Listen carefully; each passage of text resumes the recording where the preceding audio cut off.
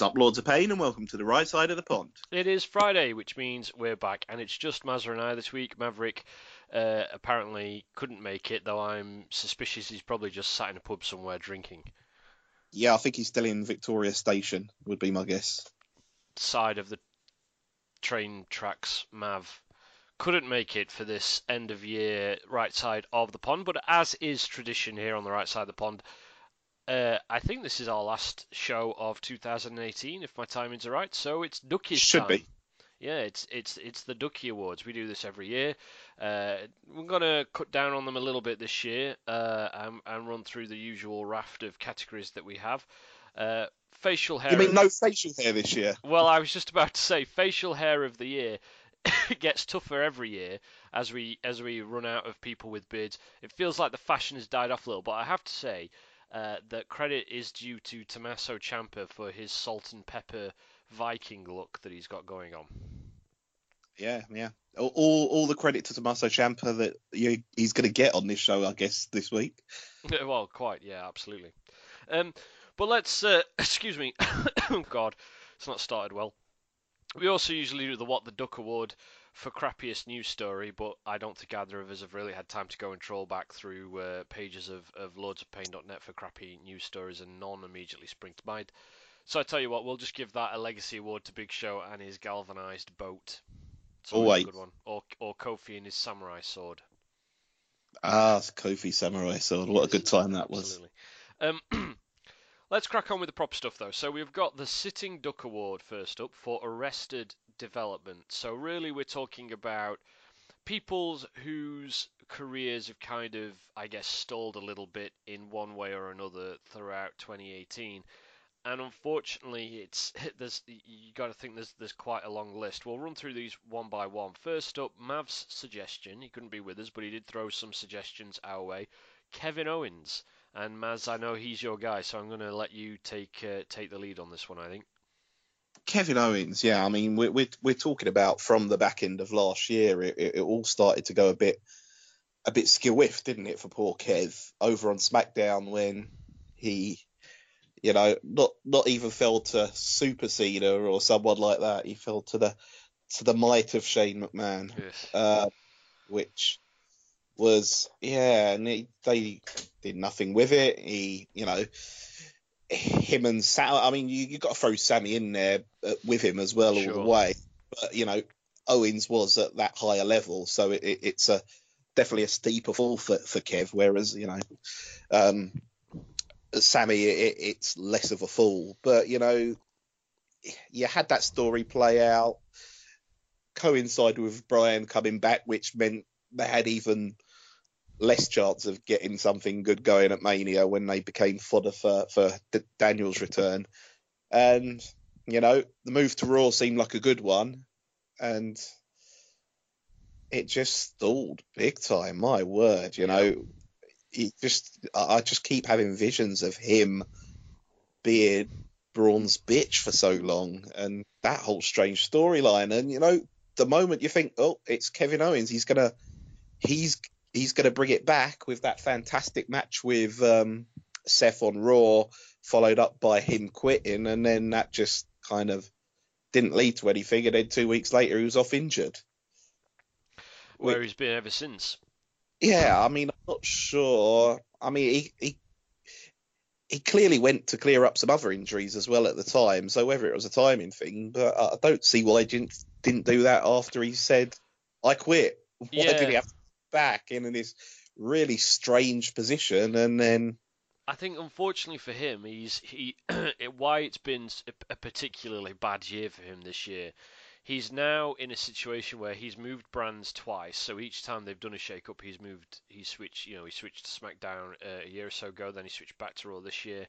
Both were designed to give him a fresh start because when he moved to SmackDown, he was coming off of losing to Goldberg. Losing his Universal title to Goldberg. And then got to SmackDown with the US title, got locked into that feud with AJ that a lot of people I think were perhaps felt a little disappointed by at the time. Like you say, loses to Shane McMahon at the back end of that, moves back to Raw, and accomplishes precisely nothing since getting there. So he's in this bad situation now where he's moved twice, both times seemingly to his benefit, both times through no real fault of his own were flubbed. And then, like you say, he quits. That was like a third fresh start. Comes back 2 weeks later. That amounts to nothing. And I think it gets to a point where you start to mount these quote unquote fresh starts up. And if they keep repeatedly leading nowhere, I think that can almost do a lot more harm to someone's career than it can if they were just, very much standing still, in the same spot Well, consistently and unremarkably for a long time. I mean, I think 5 years in or 6 years in, wherever we're at now, I think we can actually, call this award the Arrested Development sponsored by Bray Wyatt award. That's The Bray Wyatt Tribute Award. yeah, if anyone remembers who he is. But yeah, it's definitely one of those. It's like, yeah, where do you go with it? And Owens, I think Owens has got enough bounce back ability, if it's a word now, to be all right. And I think the injury probably will help him a bit in that, he can come back pretty fresh and have a reset of all the crap that had gone on in that time before. But I thought that about Bray Wyatt at one or two or three stages. Well, that's it. I mean, it's weird, isn't it? It's almost like the curse of the fourth guy, because it happened to Bray. It seems to be happening to Owens, and who knows who it's going to happen to next. But there are a few other people that I've noted down here. One of the names that I wanted to pop down was AJ Styles, and a lot of people may sort of scratch their heads when they hear that because he's been WWE champion for 11 out of 12 months this year. But Mav, who's in here, feels very much like I do that his title reign this time around has felt pretty stagnant.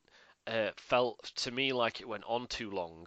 And when you think that he's only wrestled like 3 or 4 different guys on pay-per-view since WrestleMania, and when you think how many pay-per-views we've had since WrestleMania, you come to realize, he was in that Shinsuke feud for a little too long, and then he was in the Samoa Joe feud that tonally was pretty much exactly the same as the Shinsuke Nakamura feud.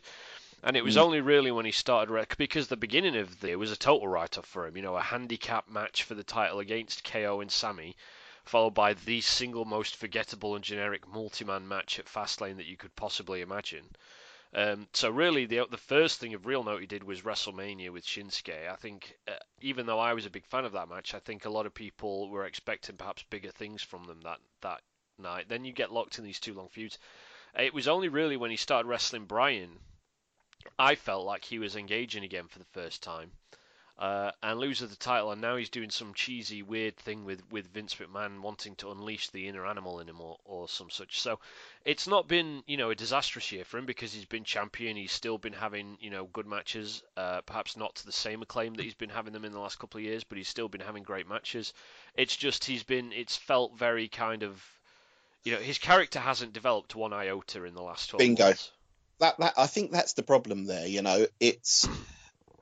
I've enjoyed both the Samoa Joe feud and the Nakamura feud more than most, but you could have changed AJ out for essentially any babyface in the history of wrestling, quite, in there, and it would have made no difference. I think he, particularly in the Samoa Joe feud, you could see how Joe was outshining him at every step of the way when it came to the character stuff, and I think every single Samoa Joe and Nakamura match that he had were at the very least very good. Yeah. But none of them were that match. And again, that might be the fact of this WWE's obsession with we got to do it 3, 4, 5 times, which with Joe it certainly hit that many at least, I reckon. Where none are really very distinguishable from the other. But I agree. Particularly with Nakamura, you think about how close some of them were as well. Like, I think they were like 3 and as many as 3 in like 2 months or something on pay-per-view. Yeah. And that's the problem there. They weren't very interesting. You had, if it was more of the like the Rusev match, at least it would have been a run that would have been a bit interesting and could have covered over. But it all three of those big feuds that he's had in 2018, have required a hell of a lot of, character work, and his opponent in all of them, carried their end of the bargain, and I don't think he did.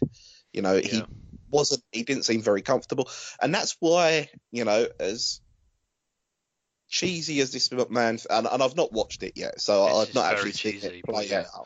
As much as it plays out, what McMahon has essentially done here is exactly what I want someone to do, which is, let's try and shake up AJ Styles. So where it leads, where it goes, I mean, if it ends up with AJ versus Vince at WrestleMania, obviously, I'll have a different opinion on it. But yeah, I wouldn't have thought that's where it's going, at this point. I did have a terrible, terrible vision of us heading down a McMahon in every corner path. A real, just with Triple H instead of Linda this year. And the more I think about it, the more I think it could be a distinct possibility on one of the brands. I mean, you should definitely throw that one out next week on the prediction show for sure. Oh yes, absolutely. But, right now, I think, where that's heading is probably a good thing for Styles, because he needs a reset for 28. I've been saying it in the P10s whenever he's shown up. And, a sign is the Power 10 coming out of TLC, where,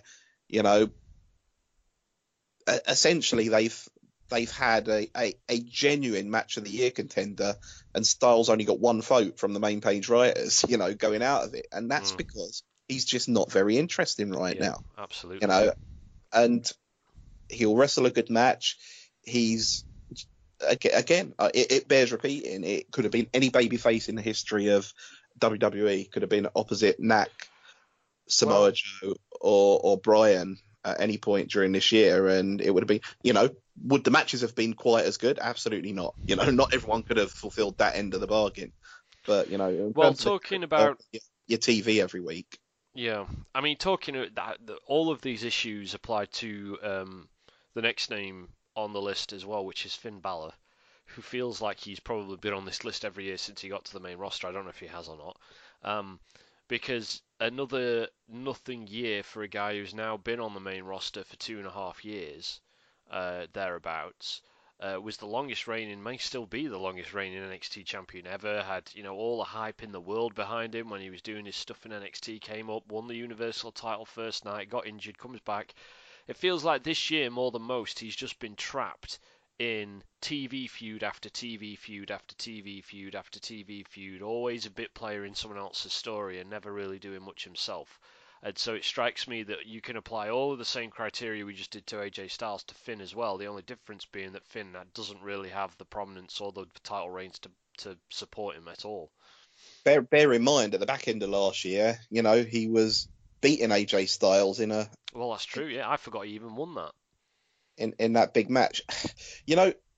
Both of us have notoriously been guys that aren't particularly keen on, we weren't his biggest fans, let's say, in NXT. I do think he's got the rough end of the stick a little bit since he's been on the main roster. I think he's done a decent job with anything that he's given, but he just seems to not go anywhere. It just seems to go round in circles. And again, we all know about the Brock Lesnar syndrome on Raw, which has been a hindrance to anybody that's been in that position, of that mid-carder / upper mid-carder. But yeah, I think Finn's felt that a lot, and I don't think he's been given a fair shot. And, I do get the feeling, last week it came up while we were recording that he's in line for a push. And I think we'll have to see. I honestly believe that 2018 for Finn Balor has been, exactly what you would have expected for 2018 for Finn Balor, though, at this point in his career. Okay. Yeah, I think that's a fair comment. Well, I don't know whether there's a similar thing could apply to either of the last two female competitors I wanted to put on the list. One was Asuka, who started off the year winning the first ever Women's Royal Rumble, headlined it at WrestleMania for the women against Charlotte, proceeded to do absolutely nothing. But she has just won the SmackDown Live Women's Championship, looks set to play another prominent role in WrestleMania season, so I feel like almost it was a mistake to put her on the list in that regard, because yes, she had a rough middle of the year, but she started it on a high and ended it on a high. But Sasha Banks, to say that a couple of years ago she was, again, someone who had all that hype in the world, had that incredible match with Bayley at Brooklyn, the first women's 5-star match to a lot of people, and it looked like she was set to have a good year at the beginning of the year. I don't know if you remember, she had a fantastic performance in the women's Rumble match. Not only did she go end to end, there was long periods of downtime, but she absolutely dominated the ring in terms of her presence and personality for sort of the last 5 or 6 entrants until she got eliminated, including dominating Asuka. She went on to have a great match with Asuka the next night. So she got off to a great start and then has ended the year basically in the background with Bayley after they've been locked in this endless, not really a feud. It's man, it's horrible, isn't it?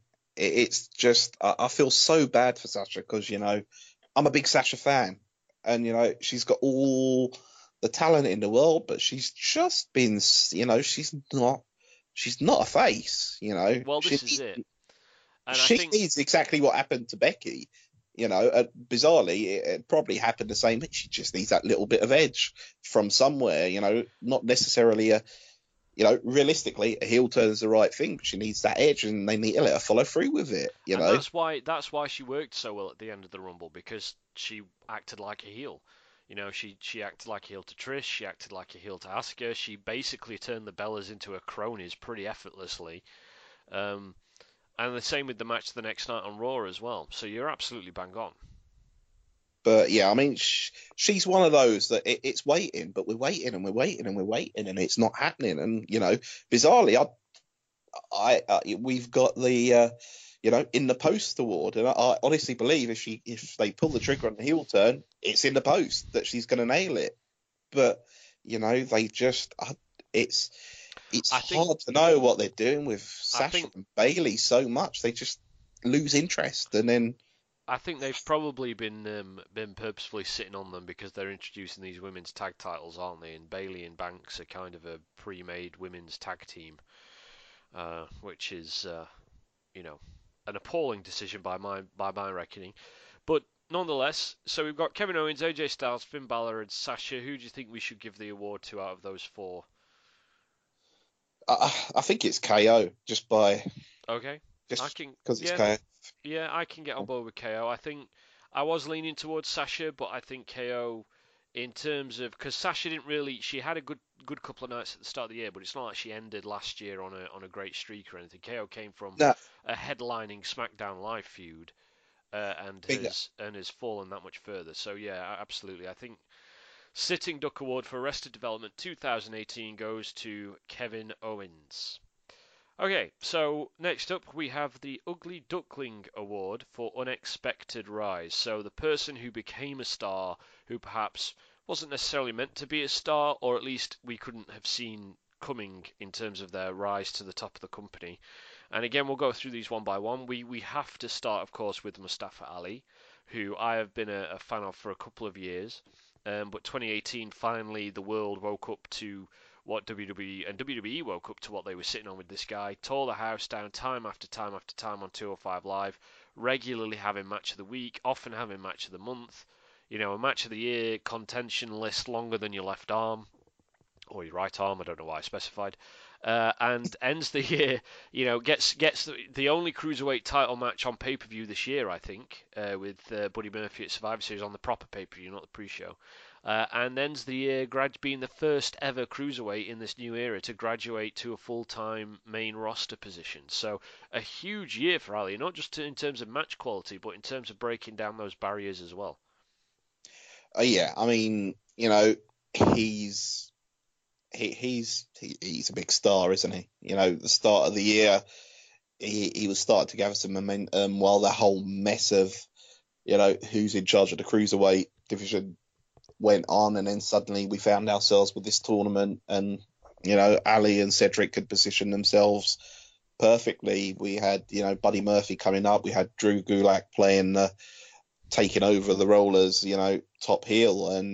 But from there, he's really showed himself to be a fantastic professional wrestler, and well worth the admission price every time he's there and on TV. And his move to SmackDown at the back end of the year, he's only been there a couple of weeks, but he's already really turning some heads. And pinned the WWE champion in a tag team match. I mean, that's, people might kind of scoff at that as not really meaning much, but that's a big gesture, pinning the WWE champion.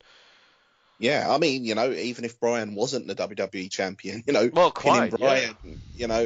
In itself is something huge. And on a show that is very, very, very heel heavy at the moment, he's got a real opportunity to make a name for himself, and he's really grabbing it so far.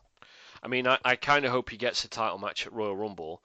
But even having said that, I mean, Mav has been saying recently that if he's able to capture and WWE handle it right, and they're able to capture a certain spirit, there's no reason why he might not be able to enjoy the kind of rise that Bryan himself enjoyed a few years back. And at first, I kind of thought that was maybe a bit of an extreme, but then, like you just say, I mean, he's in a prime position. He's hot right now. He's one of the most buzzed about stars on in the IWC on social media. He's obviously front and center of SmackDown Live at the minute. He's got this big win over the champion.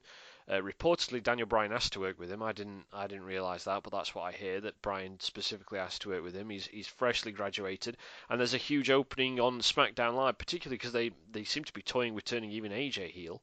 There seems to be a massive opening there for someone to fill a niche that right now is anyone's for the taking. And if Ali carries on what he was doing on 205 Live so consistently, there's absolutely no reason why it can't be him. And when you put that into perspective, I mean, that is a phenomenal achievement, particularly in this day and age that we live in, to be able to get that kind of traction. So you've got to think that he's a firm favourite here. But we've also got some other names.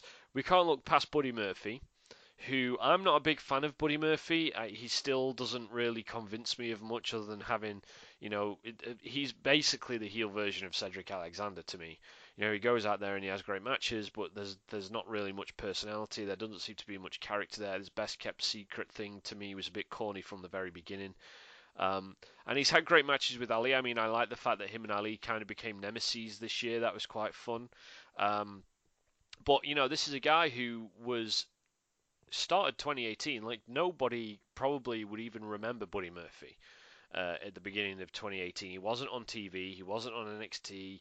I don't know what he was doing.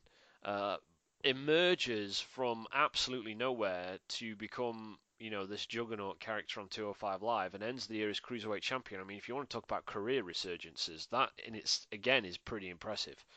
Yeah, the best kept secret moniker really worked for him. He's, again, like you say, do I think he's in that same class as Ali? No, but you can't deny the popularity of the guy and the quality of the matches he's had. Yeah. So he's there.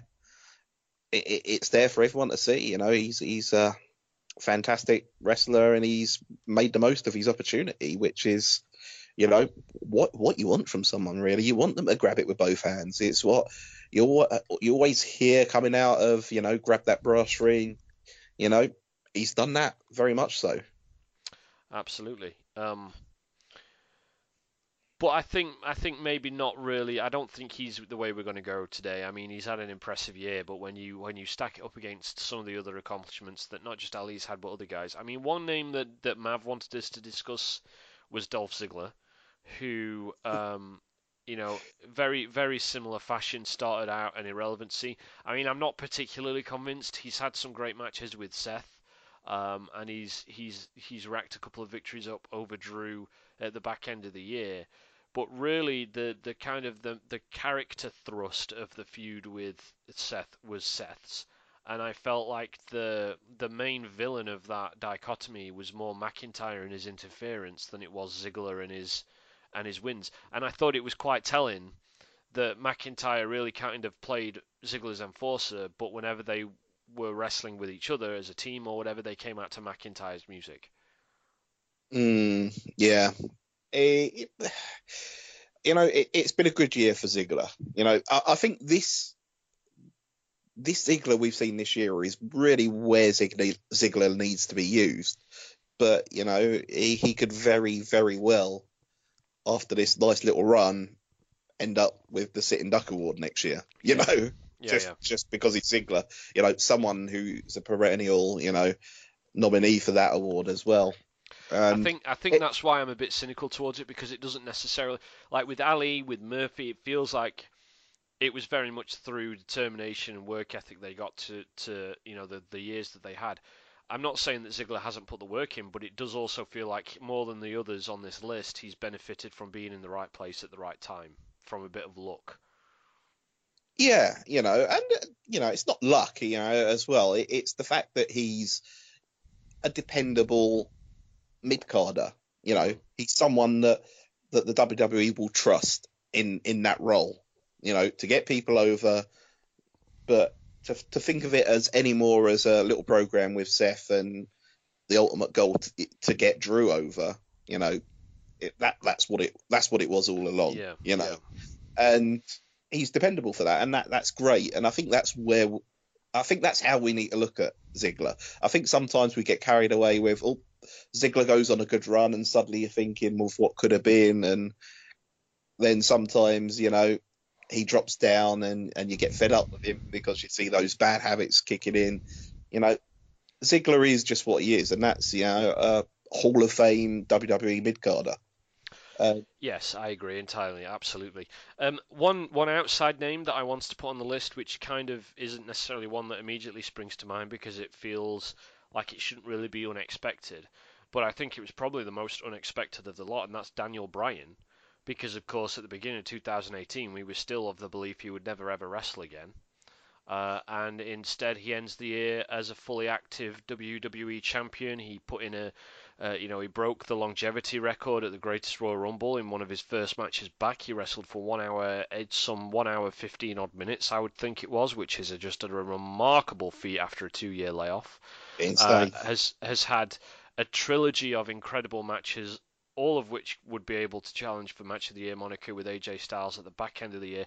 And while, a large portion of the year was locked in kind of feuds that either felt beneath him, like with Big Cass, or felt maybe mildly disappointing, like with The Miz, it's still worth remembering the SummerSlam match with Miz was fantastic. He's got that WWE title reign again. He's found complete new life with this character turn that he's developed in the last few months. So to consider that in January we just presumed we'd never see him wrestle again, and then where we are now, I think that very much qualifies for an unexpected rise. Yes, I think it was unexpected, which is exactly what we're talking about here. Yeah, it's certainly a contender. When you look at it like that, it's not not a shock out of nowhere type of thing. It's something that we didn't think we'd see, and we've seen it. Yep, absolutely. But let's talk about Becky Lynch, who Daniel Bryan's quite a convincing contender here, I think, because of what I just said. But Becky Lynch, I have to admit, I've been a bit frustrated in terms of everybody kind of rushing to name her Wrestler of the Year, just because it's easy to forget that for the first 6 months, she didn't really do anything. She had a long run in the Rumble match, but she, let's be blunt about it, until the summer, she was a non-event on SmackDown Live. But absolute credit where it's, and by the way, that kind of jadedness comes less from a Seth place, more from a Charlotte place, because obviously it's the cool thing right now to be hating on Charlotte, but it's easy to look past the incredible year she's had as well, which started in January and didn't start in August. But nonetheless, don't mean to detract. We're here to talk about Becky. She has had an incredible rise at the back end of the year. Got on to, the Austin comparisons still feel a bit much to me, but has nonetheless gone on to become the hottest act in the entire company. Became SmackDown Live Women's Champion, had arguably the feud of the year with Charlotte. Again, a number of Match of the Year contenders. First ever Women's TLC match, first ever main roster Women's Last Man Standing match at Evolution, which, was a pay-per-view she should have headlined, as she should have headlined Hell in a Cell, did headline TLC. Had that iconic image on Raw with the bloody nose after she invaded. Everyone was mega hyped for a match with Ronda. Is now primed to potentially be the first woman to headline WrestleMania. That's pretty remarkable. Yeah, I mean, it's, and this is exactly what we mean by this award. This was, out of nowhere. Whereas Mm. she's always had her fans. You didn't hear this uprising for to make sure that Becky was treated right in March. Yeah, it wasn't exactly. there, and that's because she hit some good form in the middle of the year, and she carried that on into some fantastic character work, and she seized the opportunity with both hands. And even when it was fought in the certainly in by the vocal internet fans that WWE weren't doing the right thing with her, she leant straight into it and made the best of it. And when you look historically at the WWE, you're talking about the very best of the best, the biggest superstars in the game to ever do it, that have done that exact thing and rise to the top, which is where the Austin, you know, comparisons come from. Rock did it, Brian did it a few years back, and it's she's just made it work because she's mega talented. But I was reading something about her saying she just found her voice, and that's exactly what happened there. And that's what I want for Sasha. It's Mm. what I want for Sasha, because I, I'm that guy with Sasha. Well, I still enjoy watching her wrestle, but I don't really care. I don't care for the character.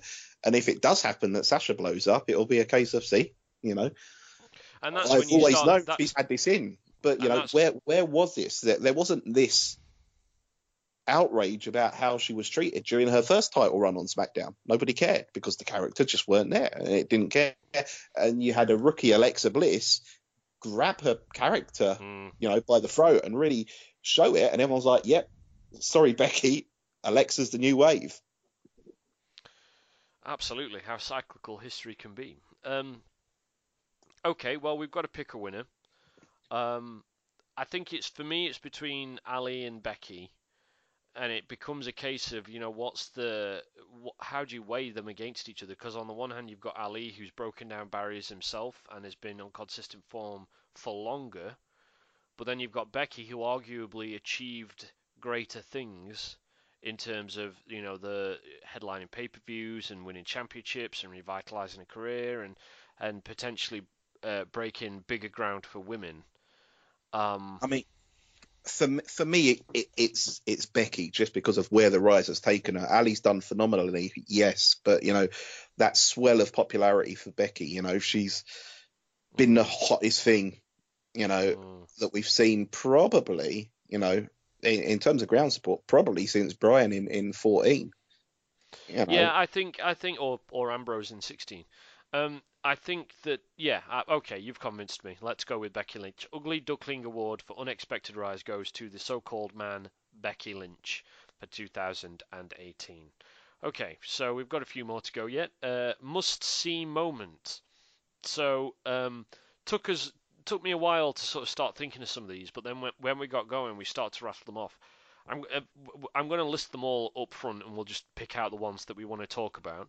Um, we've got Mustafa Ali pins Daniel Bryan, WWE Champion Daniel Bryan, on SmackDown Live.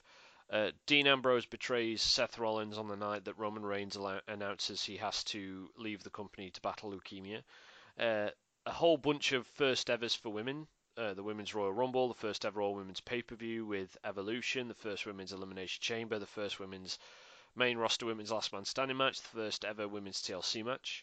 Uh, Titus O'Neil's incredible fall and trip at the Greatest Royal Rumble, where he catapults himself like Klinsman halfway underneath the ring.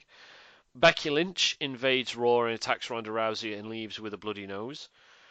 This was my writing. People will be shocked to hear, I'm sure. Seth Rollins breaks the record for longest single performance on Monday Night Raw, wrestling for over an hour and pinning Roman Reigns and John Cena back to back. And lastly, DIY momentarily reunite to nail their finish on Aleister Black inside a steel cage.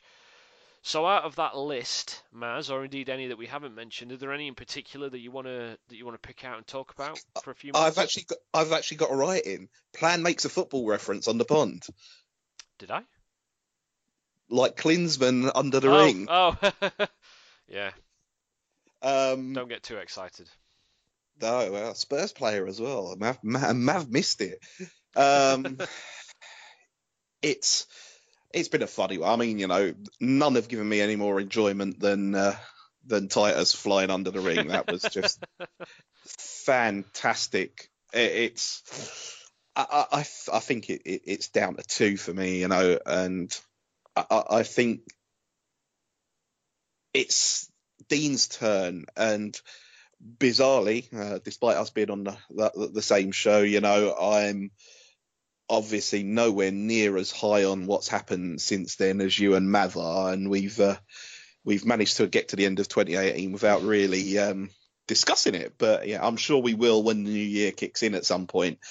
But the moment was a big one, and a controversial one as well. I know a lot of people have not been weren't too happy that it was done on the same night as Roman, and the fact that Roman's been brought into it, which I'm not on board with myself. I think that it's all fair game. It's wrestling. It's always happened.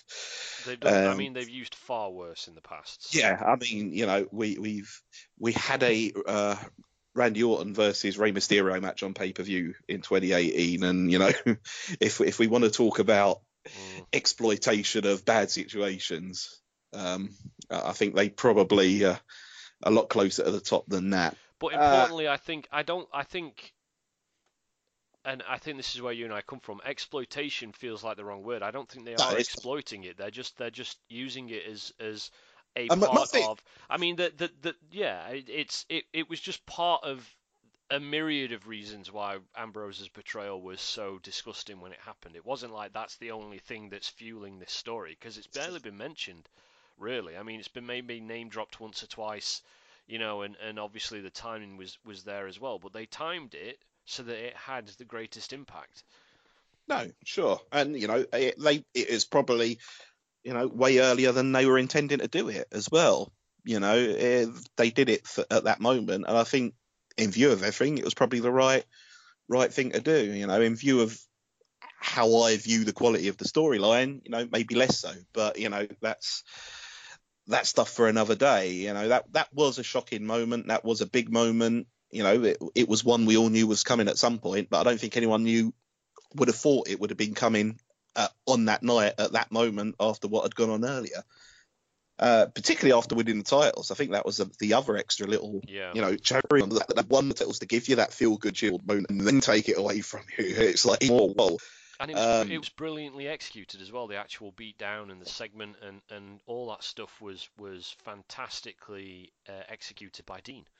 And by Sam. Absolutely. And when I've got my criticisms of everything that's gone on since that, execution is definitely not one of them. It's. I certainly don't think anything has been performed poorly. So yeah, I mean that what was the second? I mean, the second one for me is Becky Lynch invading Raw. Okay. bringing her bitches. Yeah, I just think that whole.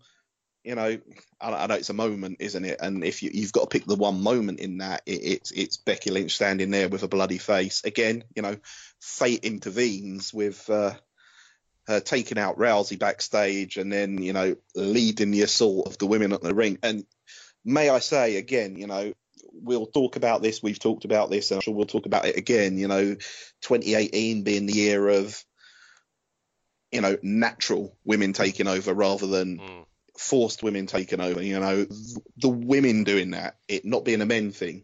When both brands are having a Survivor Series, being it a women only thing wasn't even something that crossed people's minds really at the time. It was just sit back and watch the girls just tear it up. And Becky Lynch, leading SmackDown, leading a group of people that she's taken out, not been nice to, and then having them take on Raw, get that punch to the face from Nia, but just lead that, and just that image of her there with the messed up face, victorious was fantastic. But I also thought the whole build to that, the next week on SmackDown, where she, gave up her where she had to hand it over to Charlotte. I just thought that was fantastic. And while in the larger scheme of the feud between the two, I think it's ultimately going to look a little bit strange in the fact that they were feuding all the way up to it.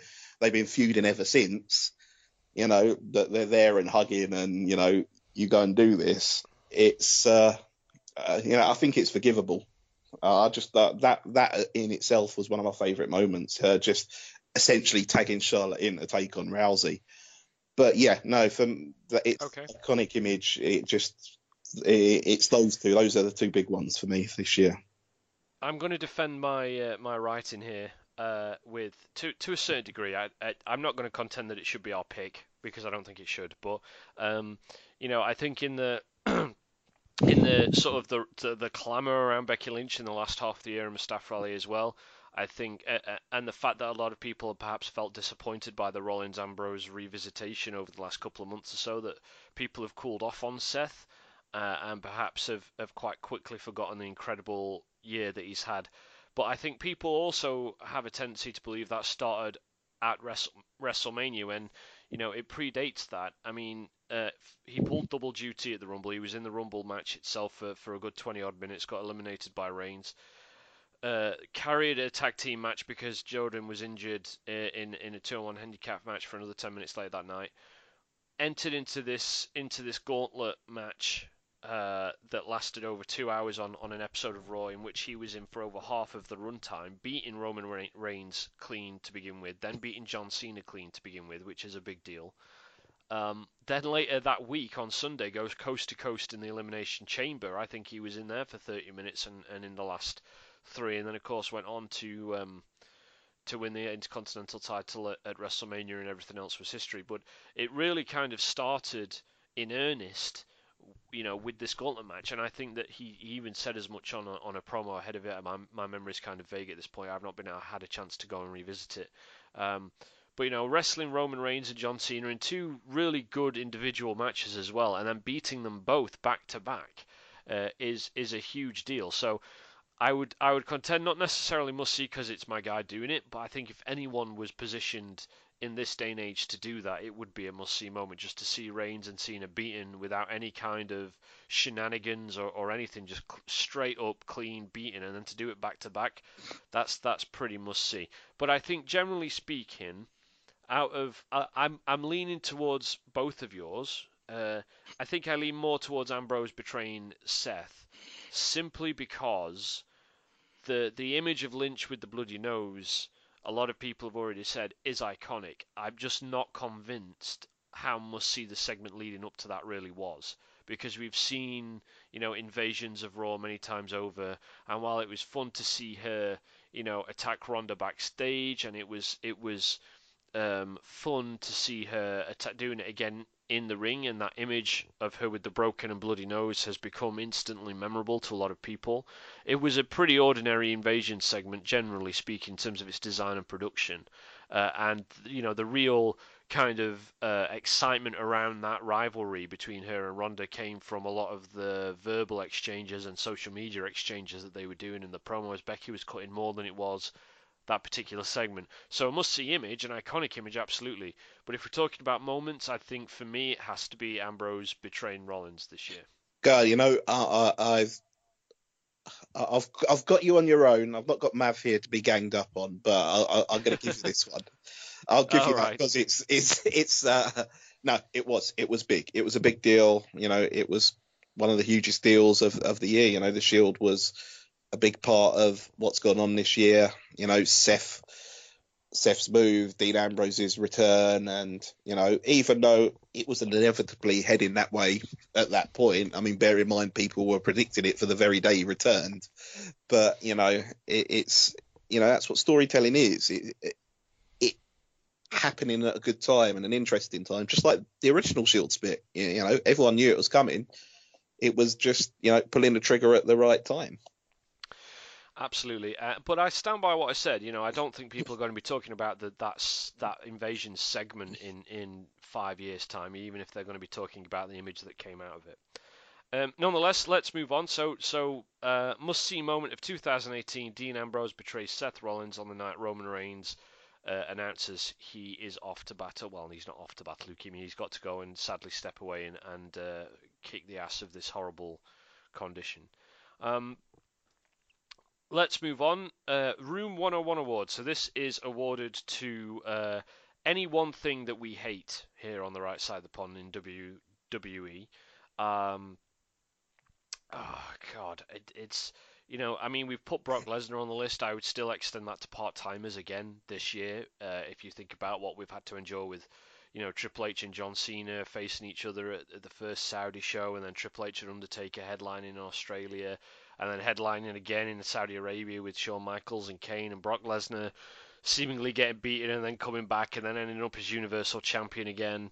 So part-time is definitely on there. I think Maverick suggested the treatment of NXT call-ups. I've put it hasty NXT call-ups, so people being called up before there's ever really any need or plan for them to be on the main roster. We have GM-elect Baron Corbin. WWE in Saudi Arabia. I mean, GM-elect Baron Corbin is an interesting one. I was thinking about this morning, actually. So I've been doing some research on. I've got a few columns coming up where I'm listing my top 60 individual performances in Royal Rumble matches, excluding the winners. And so I've been watching some Royal Rumbles back. And yesterday I watched all 3 Rumbles from this year. So I watched the men's, the women's, and the greatest. And in the greatest Royal Rumble, Baron Corbin comes out, and he has this incredible sort of couple of minutes where he hits the ring, and you see it all the time. Guy comes in, cleans house and stuff. But the precision with which he was executing moves and nailing things and interacting with the people in the ring, he looked like a star. And when I watched it, I was like, that's why I championed Baron Corbin in his early days in NXT, because I saw that same kind of thing. And then I was thinking about it this morning. I was like, it's things like that, an explosive impact player. That's how you produce a character like Baron Corbin. You pay attention to the fact he's called the Lone Wolf. That's not just a nickname, it's meant to be an insight into who he is. The way you don't produce Baron Corbin is to put him in a suit and plaster him all over a Raw for 50, 60, 70, 80, 90 minutes a week as an authority figure. Yeah, I mean, who knows what's been going on with Corbin. It's odd, and I've not been as down on Corbin as a lot of people have, but at the time I thought, well, it's good use of him. It's something for him to do. But yeah, and I mean, I'm with you. I still see those shades of his talent and what he can be. But it just it doesn't come out. It's again, it's Raw syndrome, But then again, he started over on SmackDown when he got Cena'd. Well, yeah, I mean that's another issue, isn't it? But what about these others? So, I mean, what would you lean towards for this one, Mazza? Do you think, generally speaking? I mean, I feel like it comes down between part-timers and underused or poorly used NXT call-ups, which is funny because it's sort of two sides of one coin. I mean, for me, it's Brock Lesnar hands down. Okay. And yes, the part-timers in there. But, the part-timers have come back for these big paydays and WrestleMania. It's frustrating that they get that. However, I see where you're going. It doesn't impact the TV week to week. Yeah, bingo. We haven't just talked about Finn Balor's problems. They're not because of Shawn Michaels and The Undertaker. Finn Balor's problems can be directly related, and sure, it plays into the fact that WWE's obsession with part-timers and, you get your Goldberg situations where he plays a part in it as well and stuff like that. But it's the obsession with Brock Lesnar, and Brock Lesnar being the only one that has the impact on all these people. Braun Strowman, Samoa Joe, the guys we've talked about over and over and over and over again who, as much as Strowman right now, you think, they've done this and that. If they pulled the trigger on Braun Strowman at the time, and even if we look back in 10 years of Braun Strowman as a guy that had that one title reign back in 2017 or 2016 or 2018, we'd still be looking at something interesting. Like we've looked at, other guys, over the time, and it's just, right now, it's Brock Lesnar again, and it's not interesting, not interesting at all. And Samoa Joe could have had that title reign. We're not talking about him being the guy. This obsession with the guy all the time. Wrestling continues, and you're not always the guy. And very few people are the guy. But there are still plenty who have had very entertaining reigns as short-term ones and placeholder ones and stuff to get us through a summer and stuff to get us through an autumn. More to the point, it was so short-sighted of WWE to go down this method with Brock Lesnar, especially with either Braun or Joe, but in particular Joe, because Joe and was even produced. The mind-boggling thing is, it was even and we're talking about 2017 here, but was even produced in his rivalry with Brock as being more than a match for Brock, and being convincing in that role and being compelling in that kind of role. Because you've got Brock Lesnar and Paul Heyman in one package. That package is there every week. That package is passionate about the art form and wants to be, as artistically expressive in the ring as he can be. And that package doesn't demand ridiculous, huge paydays.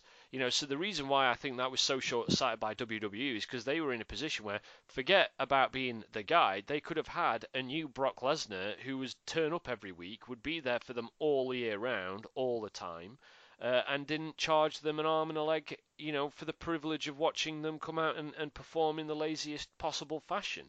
And then they would have been laughing to the bank. But it's that refusal, I think, to take risks that's part and parcel of the problem. That refusal to just have a gamble and say, we're going to have Joe make quick, short work of Brock Lesnar, because then Joe's going to be Brock Lesnar and we're going to have him every single week. Because instead I'm falling down a rabbit hole here, but I think I agree with you wholeheartedly. I see where you're coming from. You've convinced me. Brock Lesnar is having not just a negligible impact on the wider issues of the company, but on week-to-week TV. And when it looked like, look at that first Raw after SummerSlam and how fresh it felt and how much energy it had, and how it just seemed to come to life again, because Roman Reigns was carrying the Universal Championship and was there on the show, and we thought Brock Lesnar was done and dusted and gone forever. Yeah. And then look at how Raw's ended the year, with some of the lowest ratings that it's ever had, the lowest ratings that it's ever had, full stop. Yeah. And I'm not saying everything was perfect after SummerSlam. People had their own issues with stuff, but generally speaking, I think you'd have to be willfully blind to not say that there was an immediate, overnight, vast improvement in the product that they put out that night and in the weeks between SummerSlam and Hell in a Cell. So, yeah, let's do it. I can't think of anything I hated more this year. So, going into Room 101 this year, getting the award is the Beast incarnate, Brock Lesnar. Let's hope that the next few months we'll finally see him fuck off for good. Let's hope.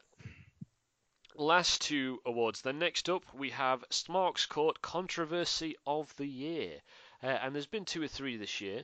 One of them that you suggested, I think it was yourself, the Australians getting a Super Show before the United Kingdom. I don't know if that's a globally held sort of controversy, but certainly it pissed us off. WWE turns Becky Lynch heel, which we kind of discussed a little earlier on, as well as Brock Lesnar. I put down Brock Lesnar beating Roman Reigns at WrestleMania, which a lot of people may not necessarily call a controversy because maybe they didn't care. But to me, it was certainly controversial because it ended WrestleMania on the biggest downer possible, and you just threw away, 4 years of very damaging, obsessive behavior. And WWE persists with Crown Jewel in the light of the news that was going on at the time with the murder of the journalist and so forth. Let's talk briefly about Becky Lynch turning heel, because it's an interesting situation. You were mentioning earlier, Mazza, about how she'd said she'd found a voice, and people were kind of upset that, why would you turn Becky Lynch heel and keep Charlotte as the babyface when it was clearly should have been the other way around? And the irony of that situation is, had WWE not turned Becky Lynch heel, I don't think she would have gotten to where she's gotten to. Not necessarily because they were right to do it, but because it was being the quote-unquote heel and trying to follow that traditional line for a few weeks that allowed the man, as we know her today, to have developed in earnest. Yeah, it's what her character's become. That's what it's needed, and it's hard to say exactly what the issue is. It did feel like the wrong move. You got this popular person, and you're making them. You know, it's. I think people do tend to get hung up on, WWE's definition and what WWE are trying to do, and I think sometimes WWE don't help themselves in that. But you've said it for a long time that there are no faces and heels. That's all dead. My mind isn't quite like that, because you can clearly see WWE positioning things as people as heels and faces still at certain points. But my point throughout that whole start of the Becky Lynch thing is not, I don't care whether she's a heel or face at this point. I care that she's having some very good character progression, and it's consistent and it's working, and that's what I cared about in that whole situation. So yeah, for me personally, it didn't bother me, but there's no doubt about it. There was a section, a very vocal section online, who were like, why are they doing this? This is stupid. And I don't think necessarily it was stupid. It's just like, why are they not listening to their audience again? And, yeah, but I mean, at the same time, you made the point at the time. Why would you turn someone heel when everyone's clamoring for it to happen? You turn them when they're at the most beloved, so it has an impact. sure. Otherwise, it doesn't mean anything. You turn someone heel nobody cares about. It's like a tree falling in the forest with no one around to hear it. Absolutely, and it got people riled up, and more riled up about Becky, and essentially, that's where she is now. Essentially, she's still that heel character, but no one really cares anymore. Absolutely. I mean, to be honest, the crown jewel thing, the Saudi Arabia thing, I'm just happy to. I don't know about you. I'm happy to disregard it, just because I think it's dangerous territory when you start politicizing your decisions as a wrestling fan. It on. is, yeah. It was one of those things, but it was timing. There was already a backlash from the first one, and the timing of the second one was just very, very, very bad. But my view and it's on not it, a good look for them, regardless of yeah. your political view on, your view on them, whatever. It's just not, objectively speaking, it's not a good look for them to be pressing on with this deal.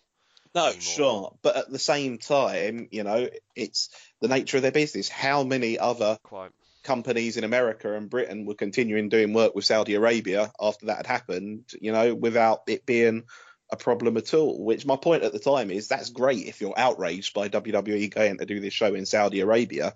However, I hope you're doing if it outrages you that much, I hope you're doing the research into it and boycotting all the companies that you might regularly use on a daily basis. And like you say, it's not a good look, it's not at all. But, until the American government turned around and said, you know what, you should stop doing business with Saudi Arabia, it's there. I'm sure there's plenty of government sponsored murder going on in plenty of countries, but absolutely. It was a big one, and it was all the rage to be up in arms about it at the time. But I don't know. It's WWE's a business. They're doing business in lots and lots of countries. They're putting on a show there. It's not a show for you. It's not impacting. It's not impacting our viewing habits. I mean, yeah, sure, it was in a way, because nobody really should have seen that fucking main event. But, like I said, after it ended, I found that a hell of a lot more offensive than them doing a show out there. And, it's just one of those things that people get hysteria about, particularly in this social media age, where it's the cool thing to do. And, it drives me mad. I can't get on board with it. I don't like dealing in that. I've got my politics, and my politics is certainly more left than right, but I can't deal with this whole very left side getting so outraged against absolutely fucking everything online, and it snowballing into this mass hysteria. Well, Yeah, So let's let's not step talk away from about it that. then before we get into a rabbit hole there. Any thoughts on Lesnar beating Reigns at WrestleMania before we pick a winner? Yeah, horrible. Just put a dampener on the whole bloody product that feeds into my whole Brock Lesnar into Room 101 thing and the idea of Brock Lesnar. And, again, it's not even Brock Lesnar himself because,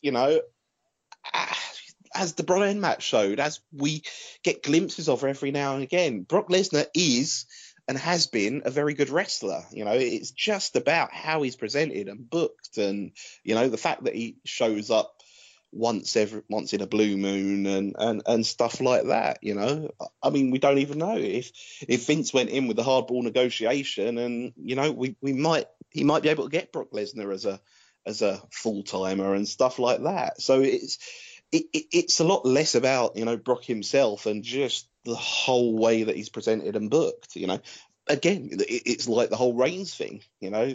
I'm a huge Reigns fan, but it was his presentation that had been so horrible to me over the last couple of years. But yeah, it's with Brock, it's that was a bad one. Absolutely, it was a bad one, and just especially the fact that you've got this WrestleMania match coming, and everyone's waiting for it, and everyone's anticipating it. Not for the match itself, like everyone should be. Everyone's anticipating it so it can be over. We can crown Roman, Brock can fuck off, and we can get on with our lives. And for it not to happen, it was like Vince's biggest troll. It really was. To the point where when it happened at SummerSlam, nobody cared. They were just relieved that it was finally done with and we could get on with stuff. So it kind of, in the end, they just one massive exercise in shooting themselves in the foot and taking 5 years to damage their company as much as they could. I think, though, maybe we should give this to Becky's heel turn because it was the far more legitimately controversial thing to have happened this year, I think. Sure, that was the one that blew up, and you could kind of see people's point in it, even if you didn't necessarily agree with it. Mm. Okay, cool. So Smarks Court controversy of the year 2018. WWE turns Becky Lynch heel at SummerSlam. Okay, last award then is in the Post Award for Future Stardom. So we're talking about anybody we expect to be almost guaranteed to be a major star in 2019, this coming year. And again, I'll run through the list. We've got 6 names on this list. Mustafa Ali, Shayna Baszler, Ricochet, Aleister Black, Drew McIntyre, and the Undisputed Era. Um, Ali is perhaps the strongest candidate to succeed, considering the position he now finds himself in at the end of 2018, as we were mentioning earlier. But I think on the opposite end of the scale, Aleister Black, to my mind, is potentially the weakest candidate on the list. I know that he's obviously been an NXT champion, and guys like Ricochet and Undisputed Era haven't. But I think if you were to look at his year this year, he's felt like he's very much faded into the background. No pun intended. Because his Yeah, theme yeah, song is called Fade to Black. got it. Um, We'd have to um, explain the no pun intended. Obviously with the Ciampa Gargano thing going on, and he lost the NXT title in the process. I think he was injured for a short while as well. So I don't know. I get the feeling that maybe he's kind of got some ground to make up, and I feel as well like he's got lost in the shuffle plastered all over him when he gets called up to the main roster. Not necessarily through his own fault, but through WWE. Particularly because he's got that kind of that kind of thing where they're going to just inevitably be tempted to go all a bit supernatural with him and stuff, and look how that worked out for Bray. Yeah. I think, let me just have a quick comment on Ricochet, because, and I can't believe it hurts You me to even love say him. this. But I watched, so in the process of doing my research for sort of my Matches of the Year podcast on Sports Entertainment is Dead this coming week, I watched his match with Pete Dunne, where it was the North American Championship versus the UK Championship title for title on NXT. I don't know if you saw it.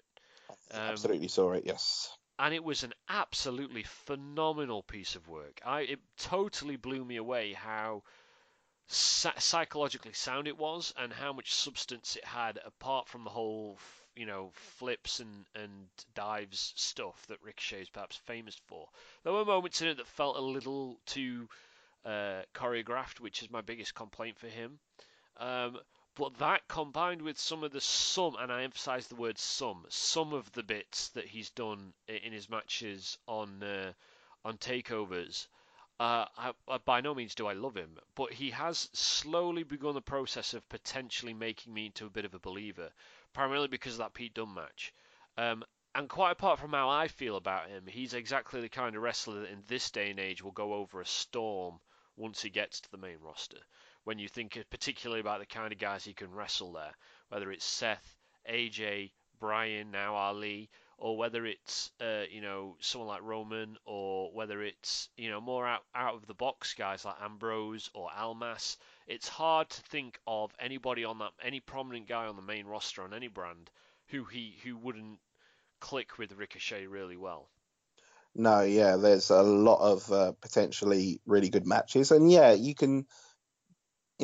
he's primarily a flippy guy that's insanely athletic, but you can see a bit more in there with him. But then, I've been guilty of saying that about some people before and it not really, following through. But yeah, no, I believe, he's going to be popular, and I think he is that type of guy that you are destined to go Kevin Owens with, I think.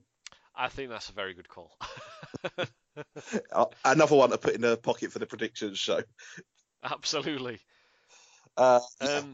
Yeah. Okay. Well, what about successful because he will get that. He will get that popularity. I mean, his 2019, I would imagine, will pan out completely, entirely in NXT. I would think. I would be surprised if he ended up on the main roster because Tommaso Ciampa and Johnny Gargano, you would think, are on the fringe of getting to the main roster at this point. It doesn't feel like there's much, from WWE's perspective, that there's much use for them to stick around in NXT for much longer.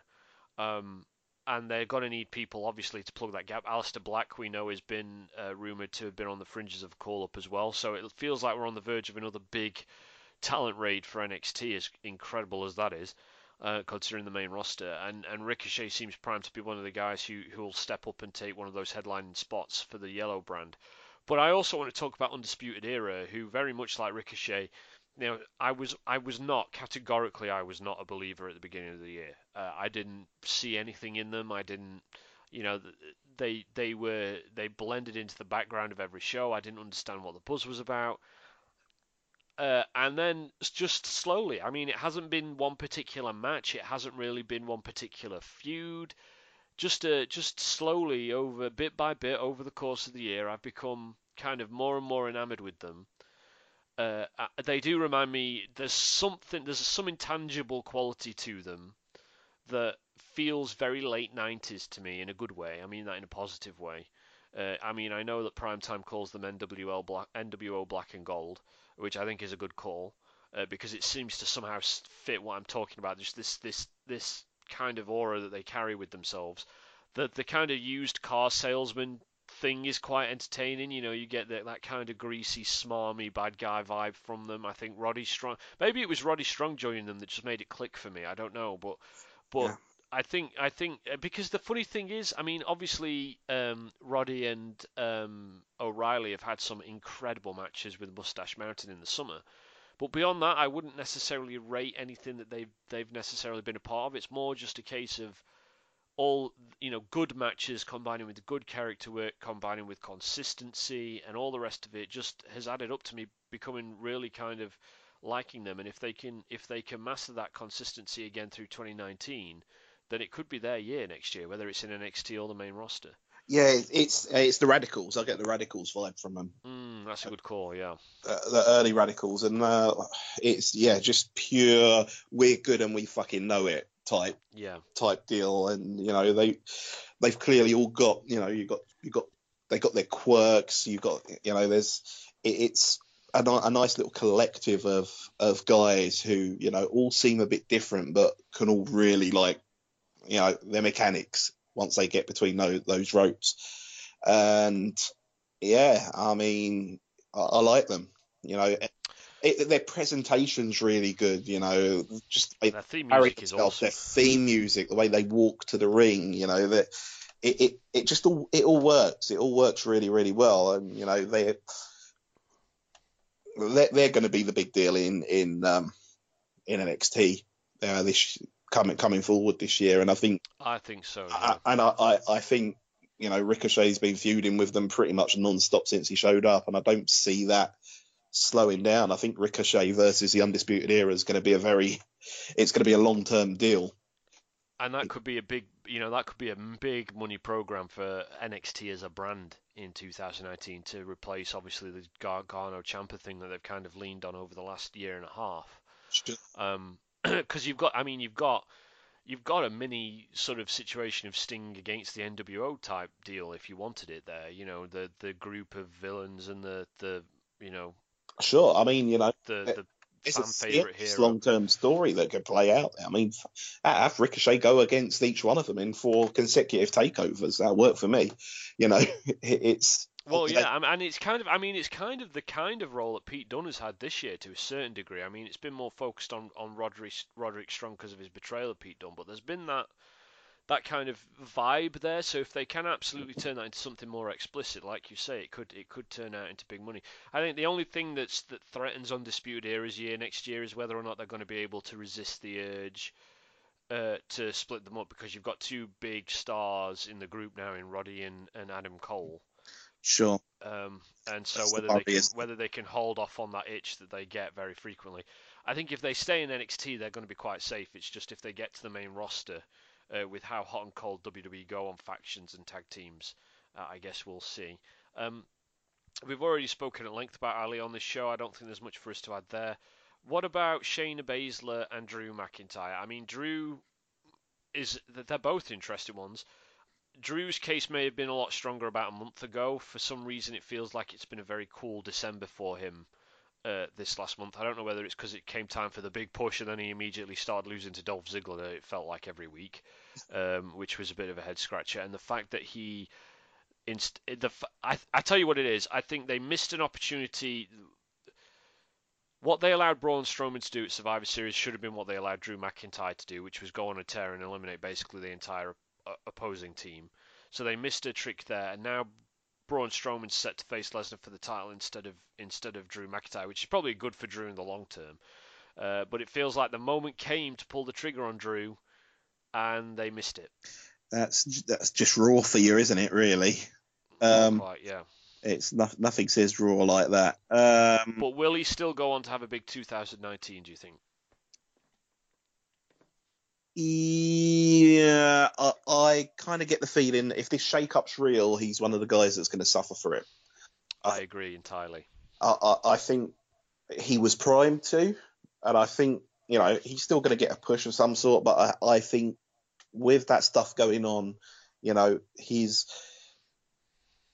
obviously if they're going to start pushing guys that they weren't pushing, some of the guys that they are pushing are going to fall by the wayside a bit, or were primed to push. And I think Drew finds himself right on that bubble of the person that's likely to, if it becomes our favourite word here on the pond in recent time, a meritocracy. I think Drew's going to fight for his place, and he's had a really, really good second half of the year. And I know you've not been a fan, and I know you've been somewhat convinced by him at points. Is that maintained? I would.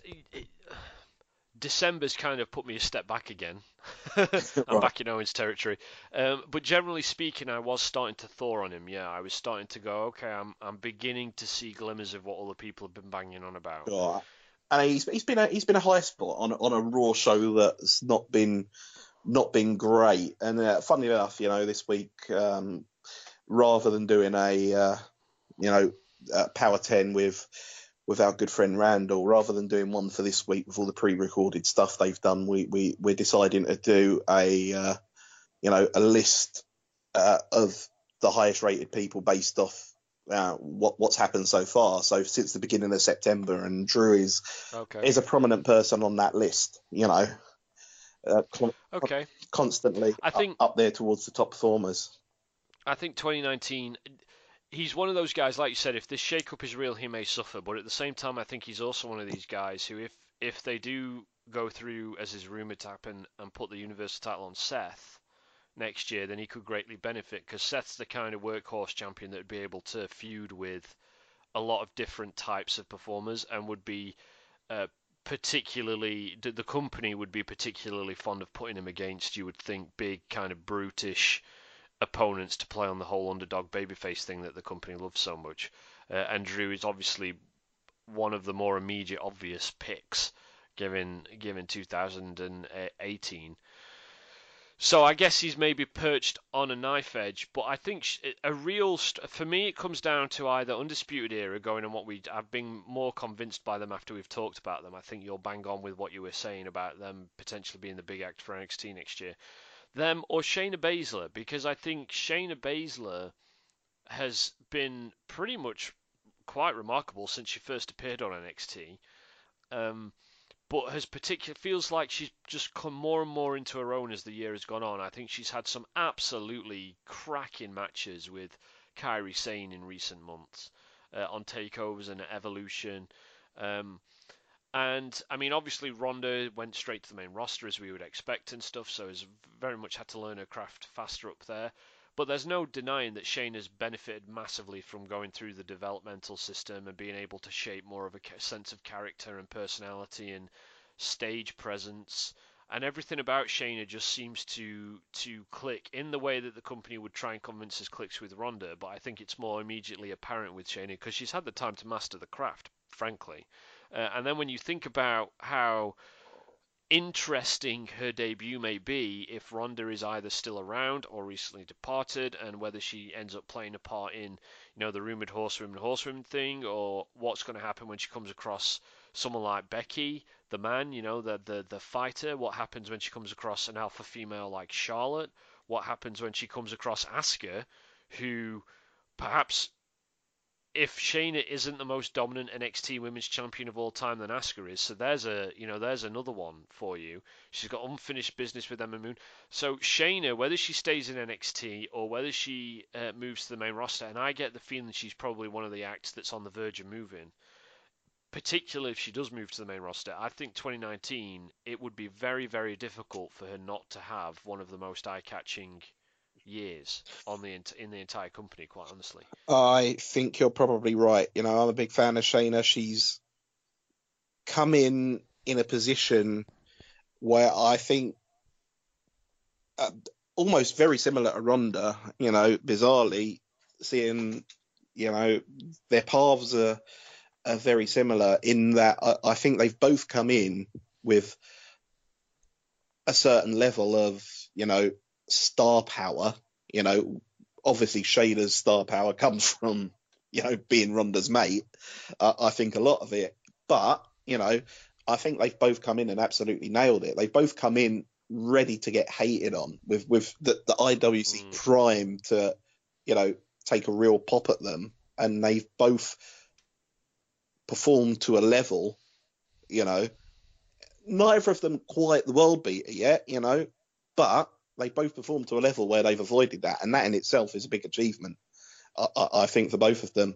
And in particular, with Baszler, like you say, she's come in, a style that people don't particularly care for that much, a style that, as we've said on this show, is becoming a bit too popular with with the company. But, she's proved she can mix it up and hang with other styles, particularly Sane, who, is obviously extremely talented, but she's mastered it. She's got very good control of her character, which is obviously a very important thing for us. She's believable, and I know one of the big things for Mav in his hatred for Rousey, which is becoming a bit notorious.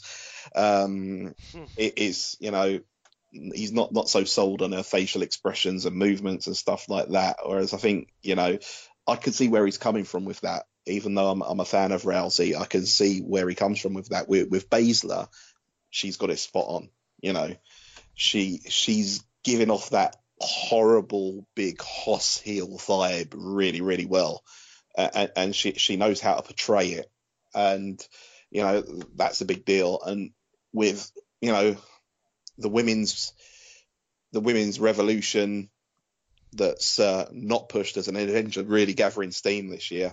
Like you say, I think she's coming up and she's going to be there big time. And I think with the rise of Becky at the moment and Charlotte delivering match of the year contenders throughout the year this year, Rousey taking to it like a duck to water, her there, when you consider you've got the NXT horsewomen we've discussed, particularly Sasha, just there killing time, not doing much. And then you've got the NXT horsewomen, starting to come up. I think they wrestled their first match on NXT this week or last week or at some point.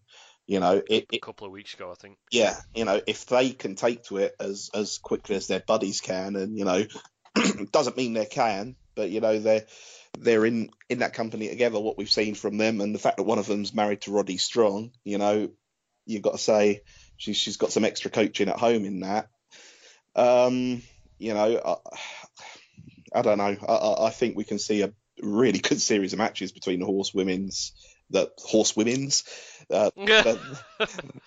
two sets of horsewomen, and it could be a big deal. But quite how that plays out, I don't know. It's obviously something WWE will have in mind and will like the idea of, but it'll take a lot of manoeuvring. But yeah, I think Shayna is going to come up, and she's going to be a really nasty heel, and whether it's in a feud with Rousey at some point, maybe, it's got SummerSlam written all over it, hasn't it? Baszler versus Rousey. If they go that route, yeah, or they might go another route, with Becky. If they go the route that seems to be, the one that people would like, and we have that. I would. I'm kind of wary of them doing something like Baszler versus Rousey just for. I don't know. I mean, it would feel like them benefiting off of exclusively benefiting off the hard work of a lot of women who were there before them, which I know is kind of how history goes, right? But it's their UFC background makes it feel slightly ugly somehow, and I more importantly, I worry that they would be unable, they being WWE, would be unable to resist the temptation to produce it like a UFC fight rather than a wrestling match. The old Lions Den match. Well, but you know what I mean, though. Yeah, no, absolutely. So I'm wary of that, and I think the greater intrigue as well is to see, because that's the difference between Shayna and Ronda. Shayna's got such a clearer character, and you can imagine her in situations and how she would react to some of the characters on the main roster. I mean, in the interest of just winding the show up, I think. See, you made such a great case for the Undisputed Era, then you made such a great case for Shayna Baszler that I don't know. I'll let you pick. I think it's Baszler. I think Undisputed Era. I don't see Undisputed Era on the main roster in 2019. That's fair. I was saying 2015. Yeah. I see Baszler coming up this year and making an immediate splash. Okay, cool. Okay, well that's it then. In the post. Future star of 2019. You heard it here first. It will be the Queen of Spades. I think it's the Queen of Spades. Shayna Baszler, current NXT Women's Champion, and we expect is going to be doing big things on the main roster for the women's division in the coming 12 months. So that wraps us up. Those were the Duckies of 2018. So I hope you enjoyed the show, folks. We'll obviously be back next week, and next year. Both together next week and next year with our predictions for 2019 show, hopefully, but you never know. So do tune in then. And in the meantime, you can catch all the great shows here on Lords of Pain Radio. We have Zamman on Mondays with his coverage of promotions like NJPW and ROH. The One Nation Radio guys, I believe, are on Tuesdays, as are the Global Revolution guys. You catch myself on Sports Entertainment this coming Wednesday, 2-hour Match of the Year special this coming week. Our Friend The Implications is on Thursdays, and we will be back on Friday as well. So do check out all those great shows. I hope you had a fantastic year this year. I hope you have a fantastic new year next year. And we will see you in a while. Bye.